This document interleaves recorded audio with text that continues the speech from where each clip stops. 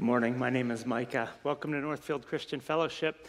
Turn in your Bibles, if you will, to Romans chapter 5. Today's our last message on this series through Romans. Some of you may remember a couple years ago we preached through Romans chapters 6 through 8. So now we're kind of like Star Wars. You had the middle episodes, now we're going back to the prequels, and today we'll finish with those as we finish up chapter 5. And so after today's sermon, we're going to move on to other parts of God's Word. But for today, the finale, Romans chapter 5.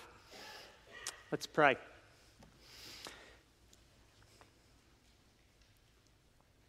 Lord God, thank you that although we were born into sin and death, although we inherited one man's sin before we even ourselves decided to go down the same road, we also are invited to one man's forgiveness and righteousness and holiness and eternal life through Jesus Christ. Thank you.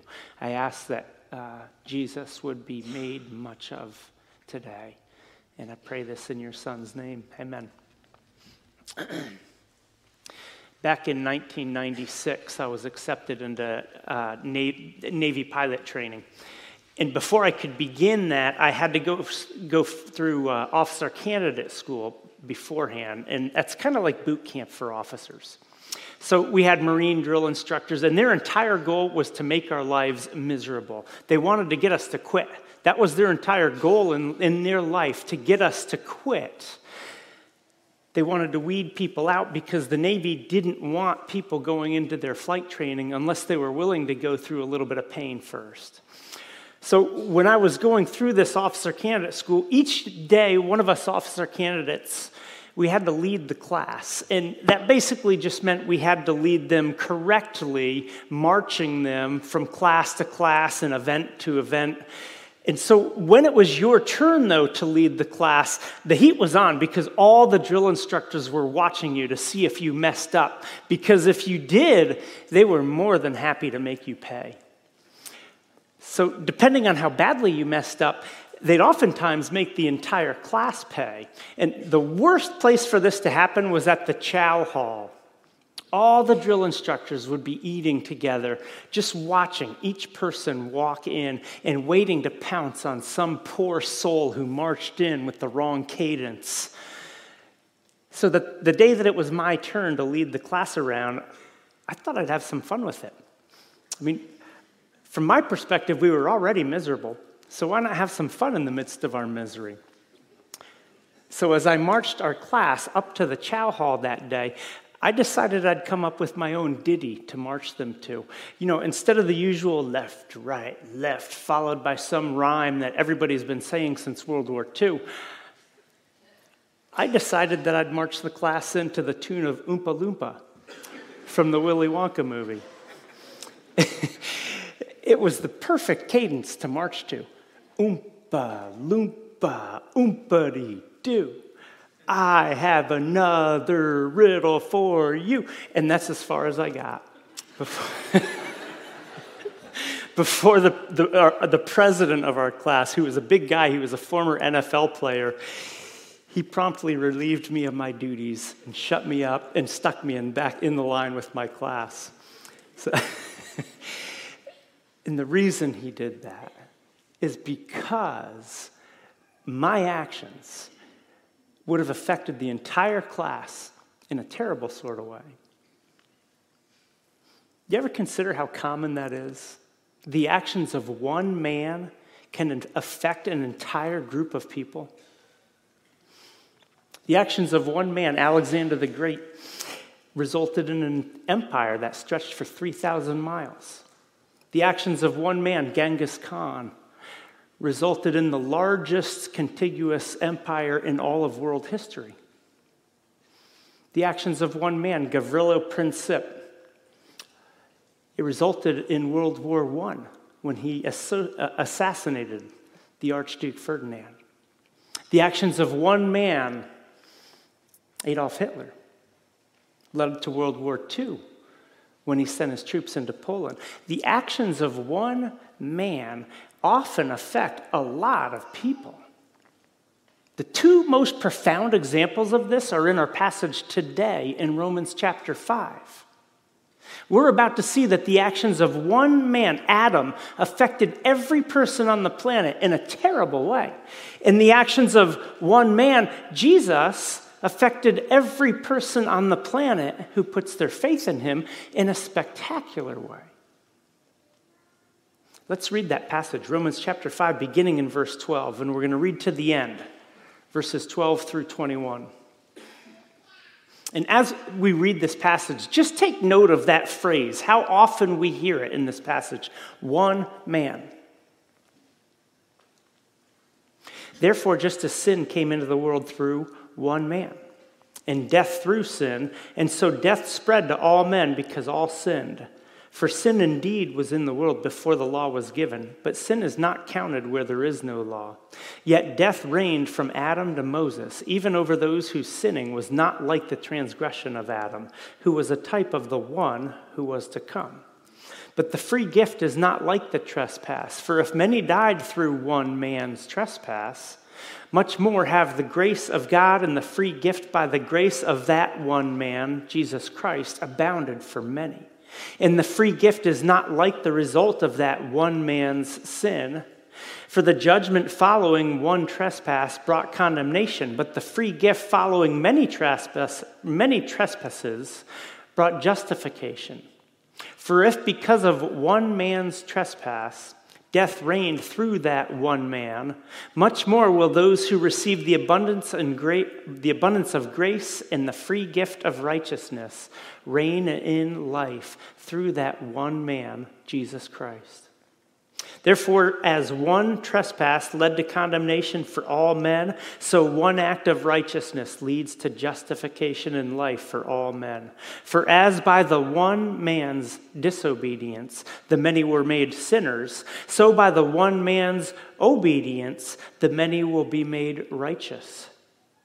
Now the law came in to increase the trespass, but where sin increased, grace abounded all the more, so that as sin reigned in death, grace also might reign through righteousness, leading to eternal life through Jesus Christ our Lord.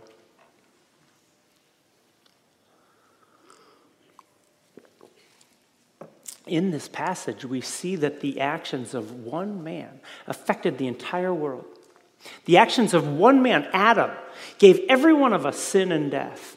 And the actions of one man, Jesus, gave every one of us who believes in him justification and life. The first man, Adam, gave us original sin. The second man, Jesus, gave us original grace. Look at verse 12. Therefore, just as sin came into the world through one man, and death through sin, and so death spread to all men because all sinned. A couple questions come to mind right away as I read that verse.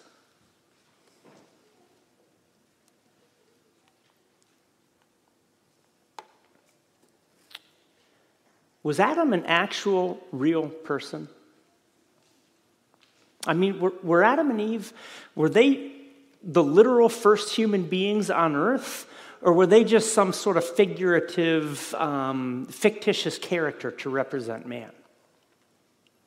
Because either they were the actual first humans, or did they slowly evolve from microbes to jellyfish to amphibians to birds to primates to Adam?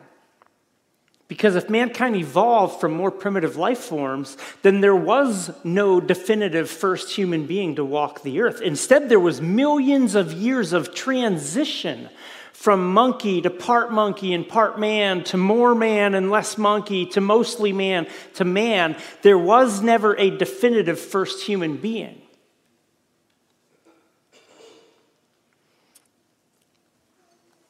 That also means there was a whole lot of death that took place on earth before man even appeared. But in this passage, Paul clearly treats Adam as a literal, historical person, not some figurative representative of mankind, but the first created man to walk the earth. And Paul also clearly tells us here that death came through the first man's sin. In other words, death didn't exist before Adam sinned. Both of these are very hard to reconcile if mankind simply evolved over 3.8 billion years. If the creation account in the first 2 chapters of Genesis is just kind of an allegory, if there was no distinct first human being named Adam, then our passage today in Romans 5 here, it's also false. It's a bunch of make-believe. In this passage, Paul treats Adam as an actual historical first human being created by God, which is why, as the first person of the human race, Adam was the representative of the human race, which means his actions affected every human being who would ever live after him. I'll get into more of that shortly, but the next question I want to address is, why does Paul even go after Adam in this passage? Why does it? Adam sinned second. Eve sinned first. Why didn't he go after Eve?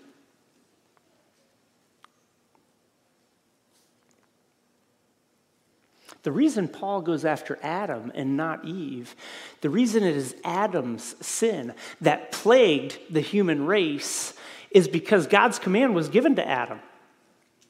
Eve was not even created yet when God told Adam in Genesis chapter 2, you may surely eat of every tree of the garden, but of the tree of knowledge and good and evil you shall not eat, for in the day that you eat of it you shall surely die.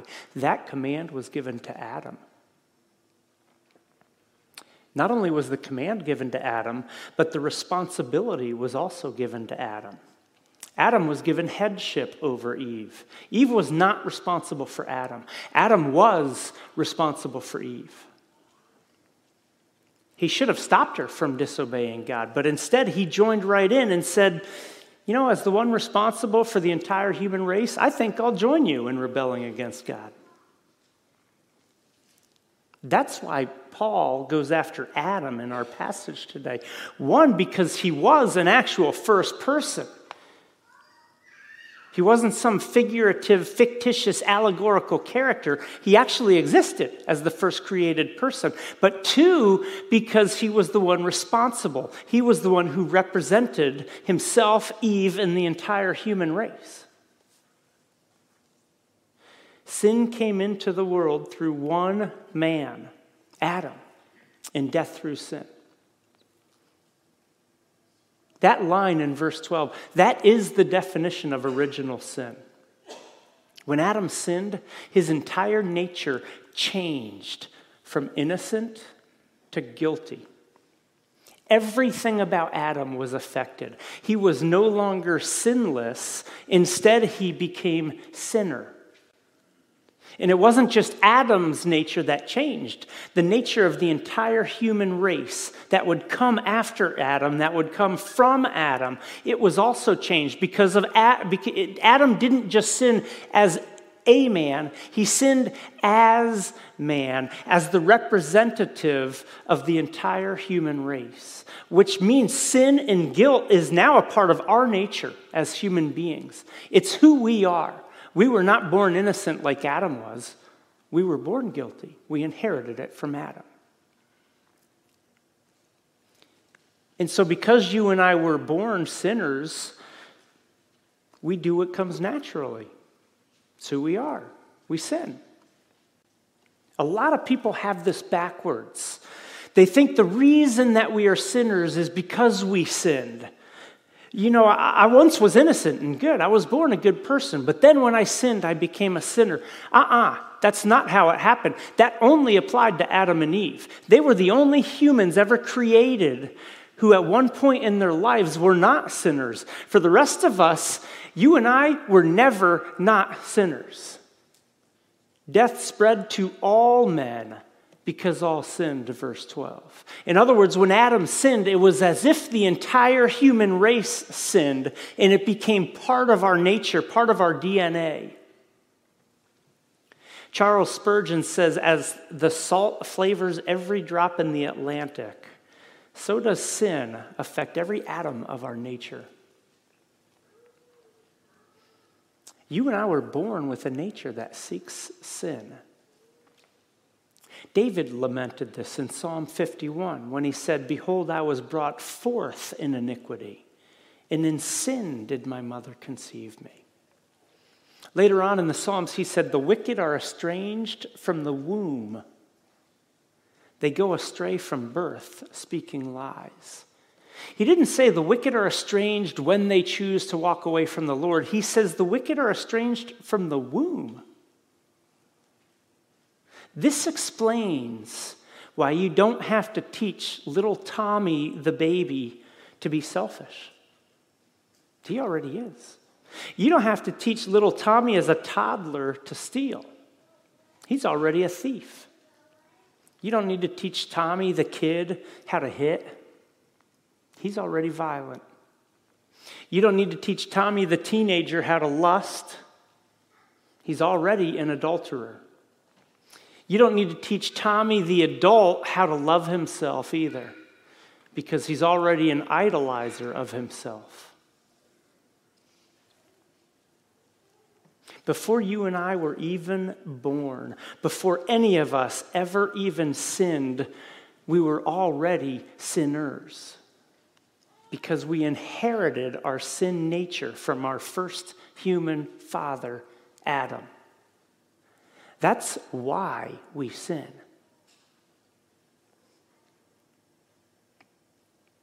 We're not sinners because we sinned. We sin because we're sinners. Original sin through one man, Adam. And it was before the law was even given. Look at verse 13. "For sin was indeed in the world before the law was given, but sin is not counted where there is no law." Sin, by definition, is the breaking of God's law. So if there's no law to break. And if there's no law to break, then there's no sin, right? Well, the law didn't come until Moses, thousands of years after Adam. But verse 13 tells us that sin was in the world before the law was given. How can that be? How can there be sin when there's no law to sin against? Because Adam had already been given one personal law by God. Don't eat from that one tree. Adam broke the only law there was to break. And so even before mankind had the 10 Commandments from Moses, they already had the disposition to break those commandments, inherited from Adam. Death reigned, according to verse 14, from Adam to Moses. Adam's sin brought death.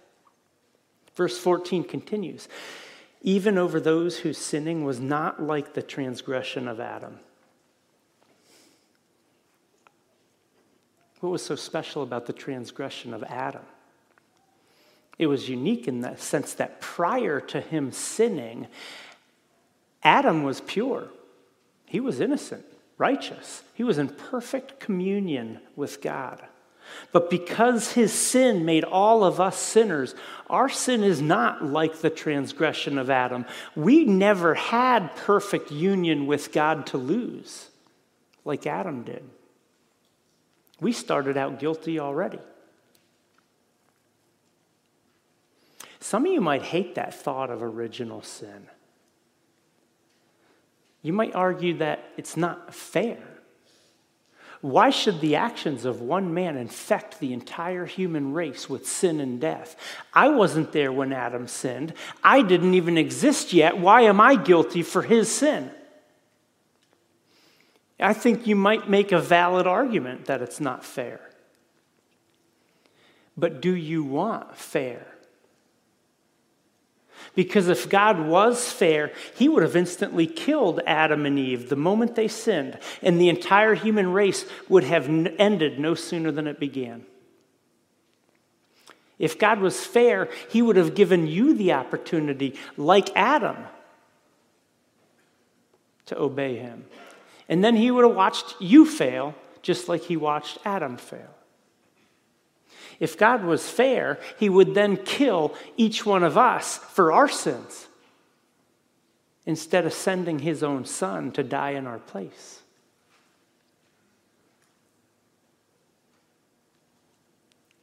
What a wonderful thing that God is not always fair. Look at the end of verse 14. Who was a type of the one who was to come. Paul here is now comparing Adam with Jesus. He's saying Adam was a type of Jesus. What he means by that is that Adam, like Jesus, represented the entire human race.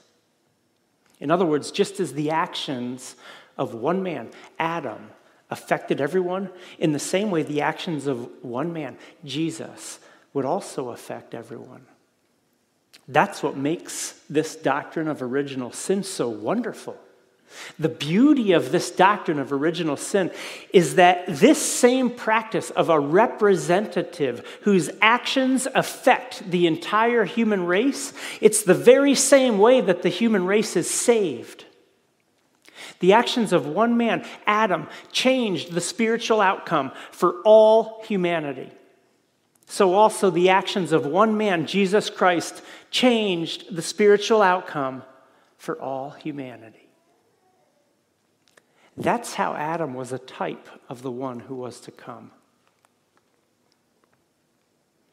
Paul wrote in the book of 1 Corinthians, "In Adam all die, so also in Christ shall all be made alive." The precedent for the doctrine of original sin is the very same precedent for the doctrine of original grace. The actions of one man affecting the entire human race. And so in the remaining verses here, Paul contrasts Adam with Jesus to show that even though their actions affected us all, they affected us in wonderfully opposite ways.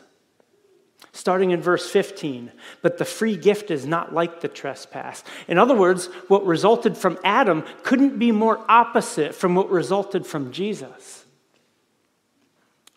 Verse 15 continues, "For if many died through one man's trespass, much more have the grace of God and the free gift by the grace of that one man, Jesus Christ, abounded for many."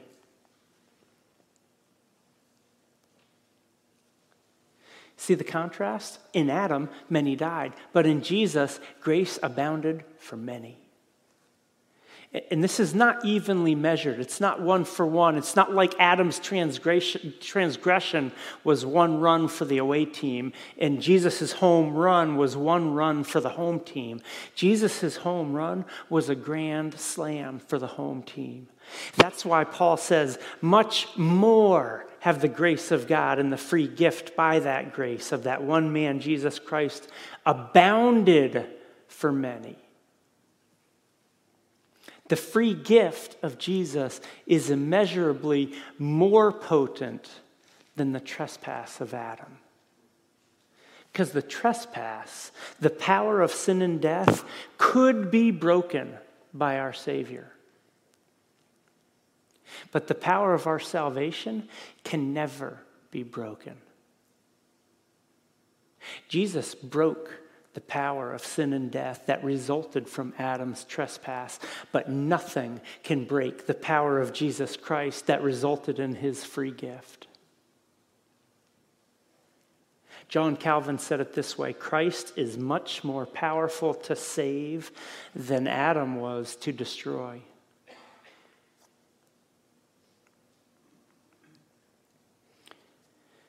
Next contrast, verse 16. "And the free gift is not like the result of that one man's sin.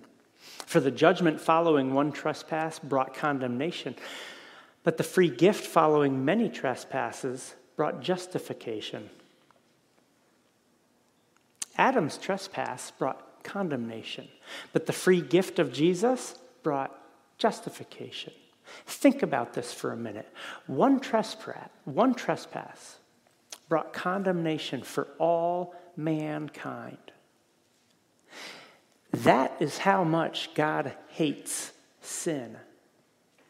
He will not, he cannot tolerate sin because our sin is treason against his holiness.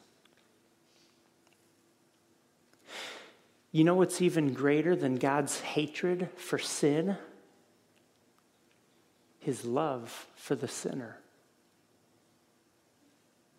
Sin is so offensive to God that just one sin could condemn the entire human race to hell. But the free gift of our Savior is so powerful that it brings justification, erasing the trillions of sins that every believer has ever committed and will ever commit. That is the power of grace. That is the love that God has for each and every one of you. Verse 17, another contrast. For if, because of one man's trespass, death reigned through that one man, much more will those who receive the abundance of grace and the free gift of righteousness reign in life through the one man, Jesus Christ.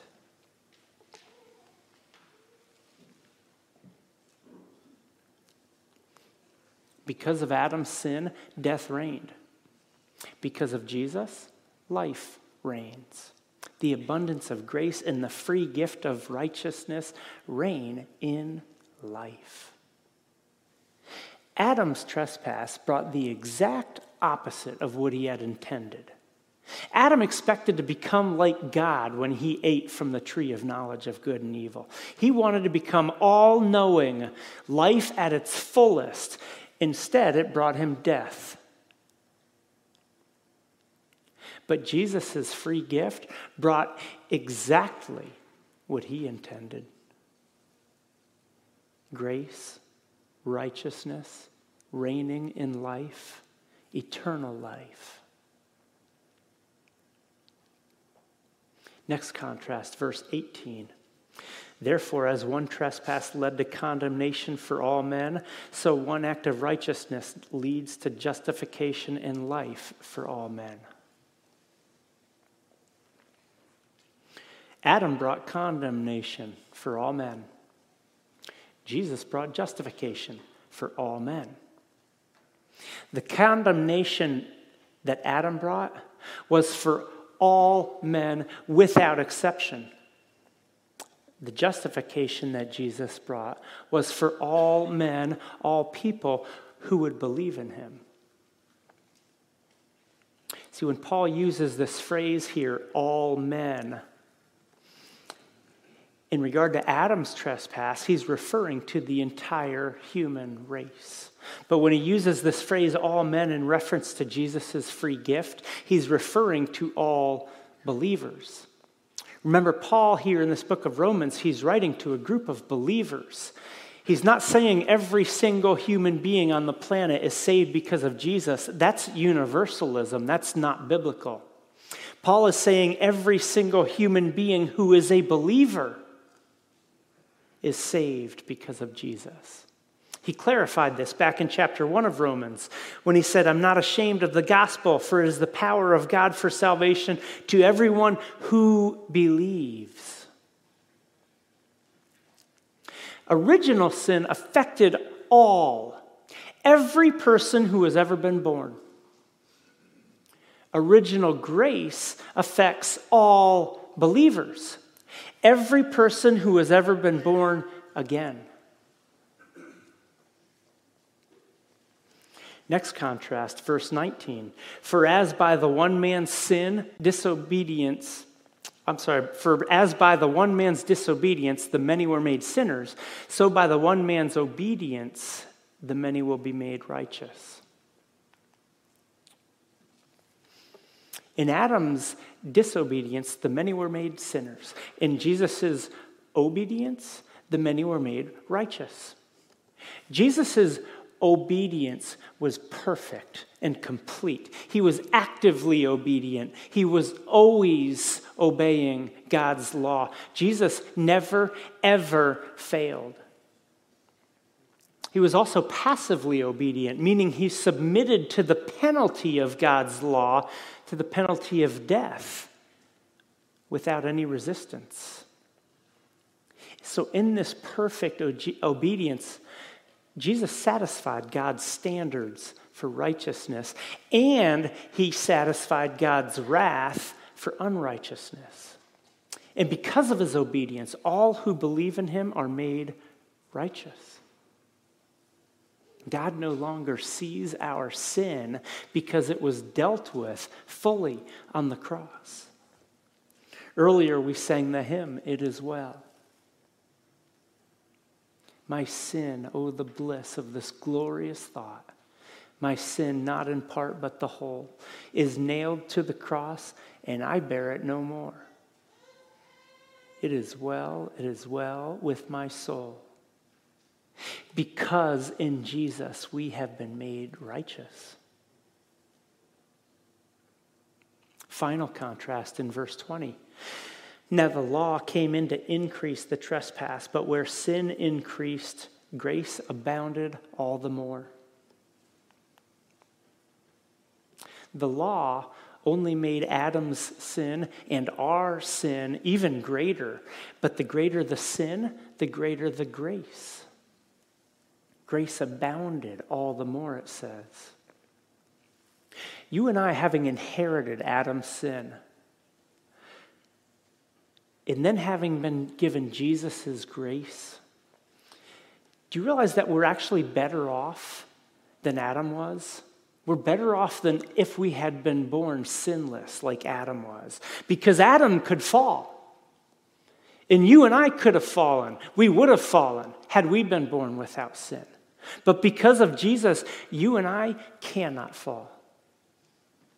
We are better off having been born into sin and invited into Christ's grace. God's grace will never run out on us. Verse 21, so that as sin reigned in death, grace also might reign through righteousness, leading to eternal life through Jesus Christ our Lord. Eternal life through Jesus Christ our Lord. That's the result of the actions of one man. Adam gave us death. Jesus gave us life, eternal life.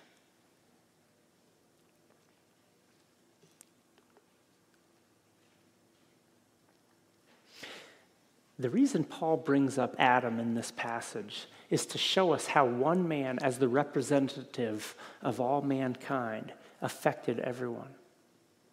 And just as one man afflicted the entire human race with sin, another man, Jesus Christ, paid for that sin.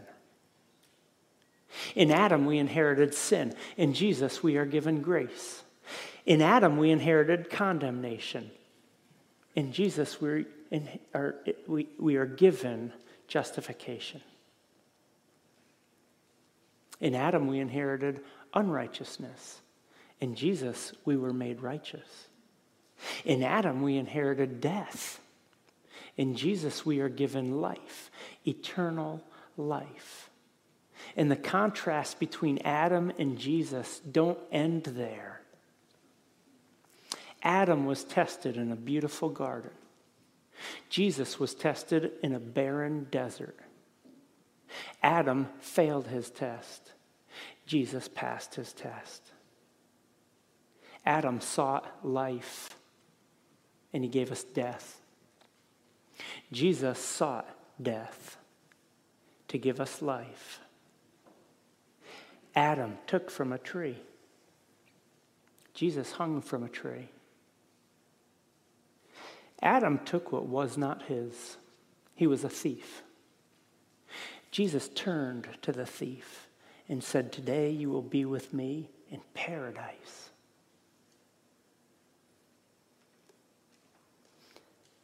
Every one of us inherited Adam's trespass simply by being born. Every one of us is invited to inherit Jesus' free gift by being born again. One man, Adam, infected you with sin. Have you called upon the actions of one man, Jesus, to heal you with grace? Let's pray.